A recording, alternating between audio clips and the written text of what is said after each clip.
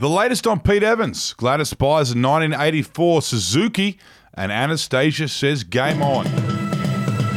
Hello, my name is Wendell Hussey. And my name's Clancy Overell. And this is the Batuta Advocate's Daily News Bulletin for Wednesday, the 18th of November. We'll truck the ball up on this latest Pete Evans scandal first, and the headline on that one reads, Pete Evans shares his perfect midweek recipe for a fertiliser bomb to take down government. So good, he says, it'll bring the house down. Yes, after being dropped from bookstores and remaining TV contracts for sharing a Nazi symbol on his Instagram, the celebrity TV chef turned conspiracy theorist has now released a controversial new recipe. I don't know about you, Clancy, but I sure do love a good, hearty midweek meal. Really warms the soul. Well, this one is really warming. So hot, it'll bring down any 5G towers or government agencies you have a problem with. There you go. We won't repeat what actually is in that recipe for obvious reasons, so we'll move along to a bit of news from down in Sydney now.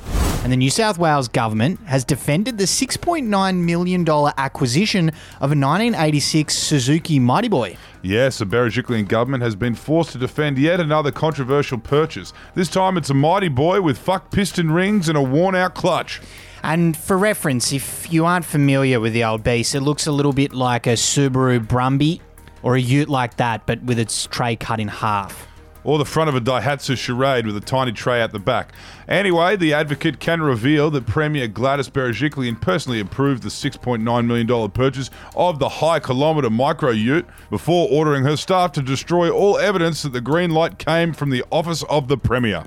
And there was a comment on that one from Troy Pan, who said, just you watch, in just a short time frame, you'll be looking at this little beast wondering how on earth Gladys could get such a good deal. $6.9 million isn't even accurately reflective of how rapidly and by how much the value of such an example will appreciate.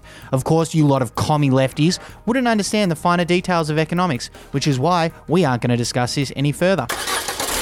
On to another state political story of sorts, and the largest crowd of the COVID era is absolutely necessary for an origin decider, confirms Queensland. That's right. Game 3 will be in front of a packed house at Lang Park. Premier Anastasia Palaszczuk green lighting full capacity at 4 p.m. yesterday. And the state of Queensland has confirmed that it's certainly the right thing to do with everything that's on the line right now. And our quote of the day today comes from former Prime Minister Malcolm Turnbull, who said this on 7:30 last night. Morrison is cleaving very closely to the Murdoch press, and they are backing him up. They're not holding him to account for failings, and they're criticising his opponents. And yeah, they're operating like a team. He's going hard, old Malcolm, seemingly forgetting who got him elected in 2016. It certainly wasn't the Batuta Advocate, without fear or favour. Anyway, that is all for our daily news wrap. Thanks for tuning in, and we'll talk to you again tomorrow, hopefully after the Maroons have got the series win. Until then, see ya. Hooroo.